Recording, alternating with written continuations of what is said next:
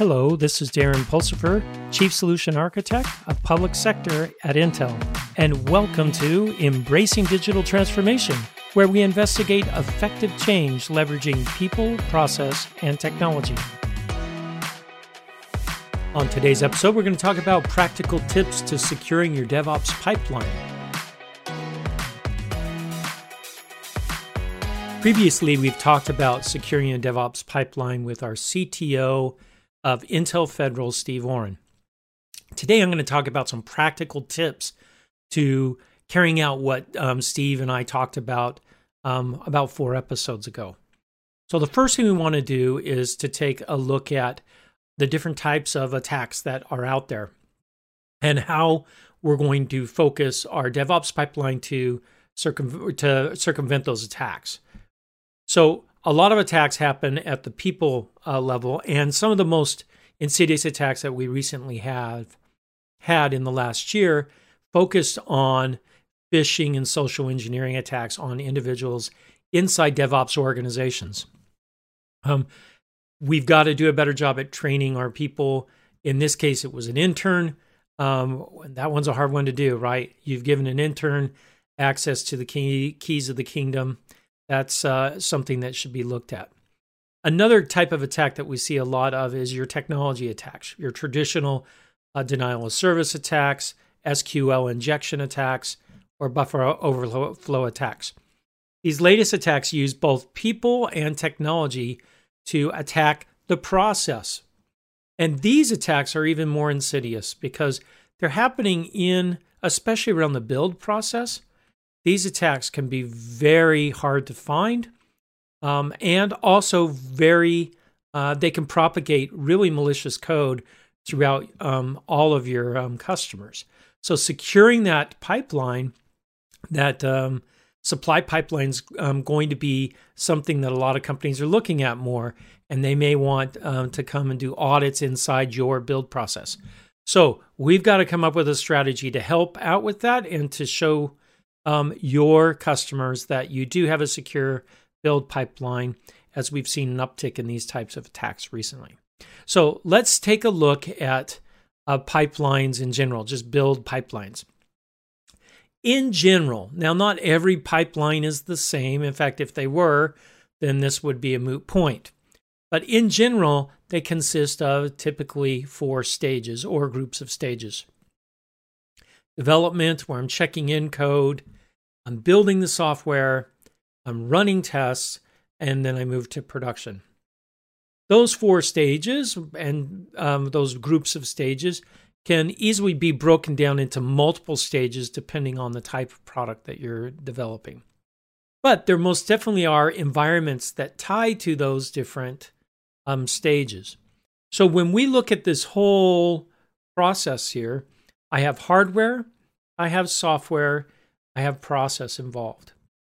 So we're going to have to take a different approach to securing this because we have to secure all those different areas instead of just focusing on infrastructure, which most people have done quite effectively. So let's take a look at this first one, which we would call, let's secure our hardware. This is the bottom of the stack. So this means that I have to secure the hardware in my dev environment, your development machines, my build environment, which in a lot of cases people forget about. Your test environment's a little bit different because you may actually want to run some tests that actually inject malicious code and see how you handle that. So we'll talk a little bit about that. And then also production environments, which most people do a pretty good job at locking those down. Especially now that more and more companies are offering software as a service, you need to make sure that you are monitoring and doing all the typical things that you would do in a production environment in your SaaS environments. Let's talk about the 3 key elements in these environments that we need to focus on. First, we need to do detection. Now, almost everyone has service logs using something like Splunk to analyze logs to look and see if there's anything outside the ordinary going on. That detection and remediation is a very well-known thing. Make sure that you do this in not just your dev environments, but also your build and production environments. Now, test environments on this, on prevention or detection, may be a little bit different because you are going to be pushing your testing beyond the normal bounds of operation, including security testing, which we'll talk about shortly. So you can't just peanut butter, hey, I'm just going to run everything into one domain. It's what we found, it's good to have different security profiles, including detection, because you could come up and make your test environment not very useful for running those types of things. Now, you can also have multiple test environments where some are more secure, some are a little bit less secure on the detection side, because you're actually going to be injecting erroneous things in there. So keep that in mind. Don't just peanut butter security across all the environments. They are different for each kind. The other thing that we like to talk about is we like to talk about prevention. Now, prevention comes in many flavors.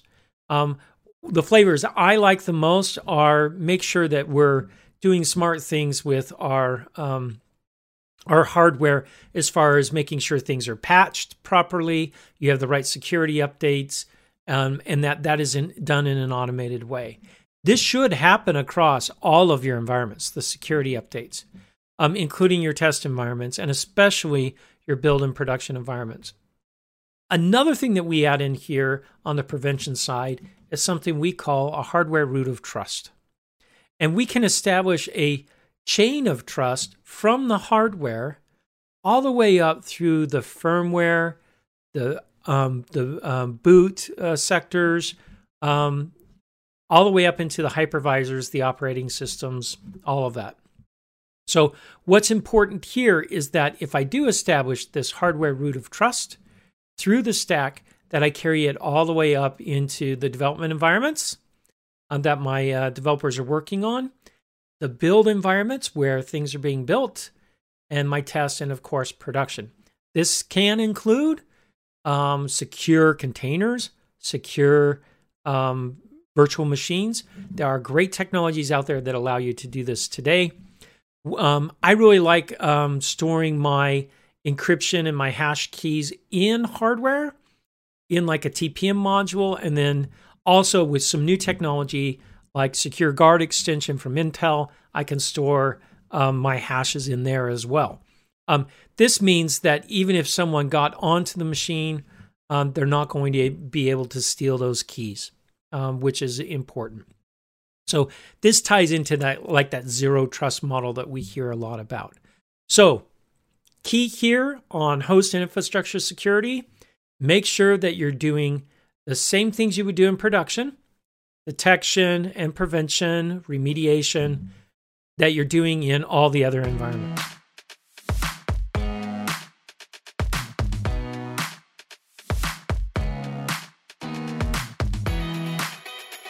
Next, we need to actually set up trusted executables. This means that the code that my software engineers have checked in and built, that I can run security checks against and then actually check in the hash with those changes. This will give me the ability to detect if there's anything that's been injected into the code base during the build process. Now, the build process itself should not be making changes to code. Maybe it can inject in a version number or something like that, but other than that, it really shouldn't be doing anything to the original code. This is where you can easily create these hashes that I can check against to make sure things are what they say they are. Now, the other important thing here is that we injected in here a new step or a new stage called security checks. In this stage, I can run static analysis on the code, and I can run dynamic analysis on the code for security violations. There are some great tools out there that do this today, and they're fairly easy to integrate into your typical DevOps pipeline, whether you're using Jenkins or you're using GitHub workflows, whatever the case may be, Circle CI, whatever they are, they're pretty easy to add as a step or even a stage in your development pipeline. The key thing here is that once your executable is built, create the hash right then and there. And that hash should be versioned with the executable. I'm a huge proponent of checking in executables, especially when they've been hashed, because that executable that I've created in my build should be the executable once it's gone through all of its testing that gets pushed into production. And that hash is going to guarantee that it is the same and hasn't been monkeyed around with by some intermittent process in the middle. So key here, once you create your executables, hash them up and make sure you're checking those hashes when you move into production. Now, the next area that we want to look at is what we call attested images. Now, typically we have multiple repositories to put our code or our executables. At the minimum, I would say you need at least two. A pre-production registry where the builds and the executables, this could be in the form of container images, VM images, or binary files, jar files, zip files, whatever they are, right? The key here is that my hash is created at the build time, and now in the registry, I can actually attest these, and that I am securing those images so they can't be modified and changed. I've seen people do this before. I have done this before in the past, where I do have an executable in there. It has the version number. Everything's all tied together, and someone says, "Oh, I forgot to do something." And I said, "Oh, it's just a label change, maybe, or metadata." So what do? We open that up, make the change, and put it back in, giving it the same version number. This is bad. This is really, really bad. Don't do that. It's better to go through your cycle, again, even if it takes a little bit of time, than to have manual processes in there mucking around with your binaries. You don't want that to happen. Now, the cool thing about this is once your tests have run, now I can take that same binary that I've run all my tests on, and I can push it to production. Now, I've seen some people in this stage actually do a rebuild of the source code. I actually think this is a mistake. I think it's best to take that original build that you created at the beginning and push that into Gold or your production repository. This repository is the only place that images, binaries, VMs, whatever they are, should be retrieved for production or pushed out to production. This golden repository is where you want to make sure that you've notarized and attested those images. Now, this is also a great place that if you have highly confidential VMs or applications that you want to be guaranteed only land on certain hardware, you want that kind of lockdown, this is where you can encrypt those VMs, containers, or even binaries, and lock them with a key that is stored in your build system and also in your production systems, a shared key. By doing this, now you have the ability to push out binaries, VMs, containers, whatever it may be, to specific machines in your infrastructure, whether it be in the cloud or in your data center itself. This gives you another level of locking things down if you have highly confidential applications and or services. Now, the other thing that we should go back to is I need to inject security tools into my build process. Now, this may sound pretty trivial. Oh, I got to use security tools, get my development team to do that sort of thing. What we found here interesting is we found a lot of teams will recreate security libraries that already exist, or they'll grab some open source ones because they were easy to access. This is where your security architecture and your security engineers need to have a say, and they need to be involved in the development process so that they can put these tools out there so they can be easily consumed by your dev teams. Great example on this is just basic authentication, user login. Why does every application think they need to create their own? Don't know. There should be a common library that should be used for that. Audit, logging, all those things are great tools to look at for reusability.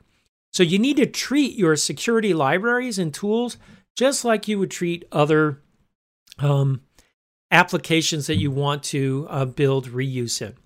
I've also seen services created that can be tied in as a sidecar container, for example, that's running alongside other containers as they move into production that can monitor and do things like that.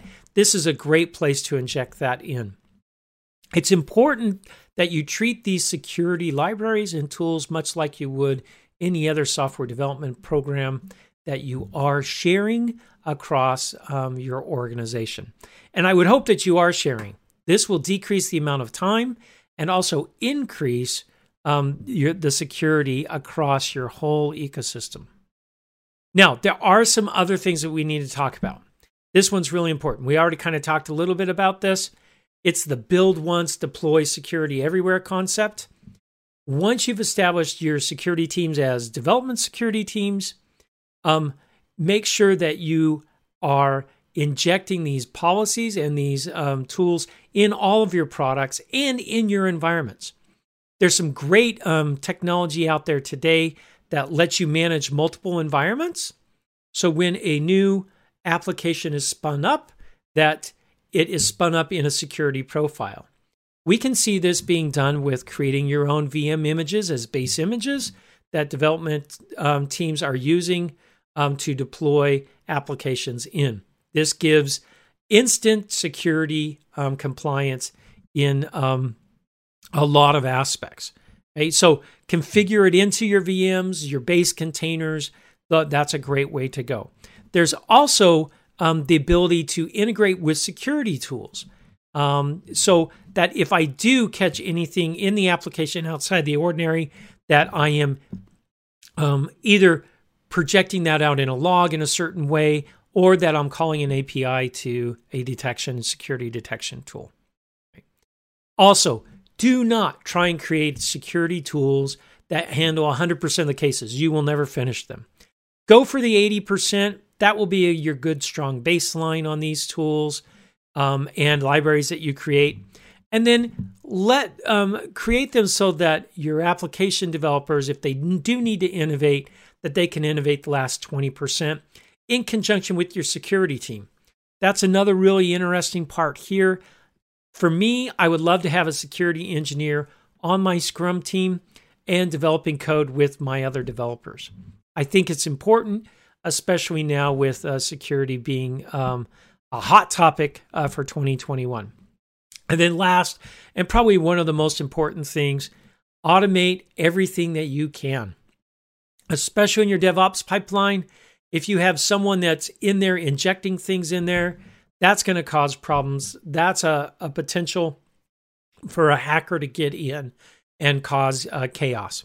Another thing that I tell everyone, check in your pipeline, version your pipeline, protect your pipeline, protect that process.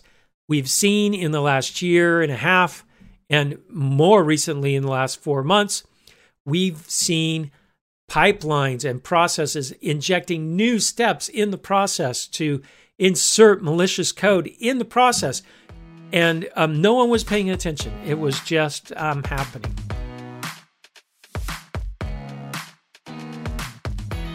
Thanks for listening to Embracing Digital Transformation today. If you liked our episode, go ahead and give us 5 stars on your favorite podcast or video streaming site. You can also find out more on embracingdigital.com. Until next time, keep moving forward and do something wonderful.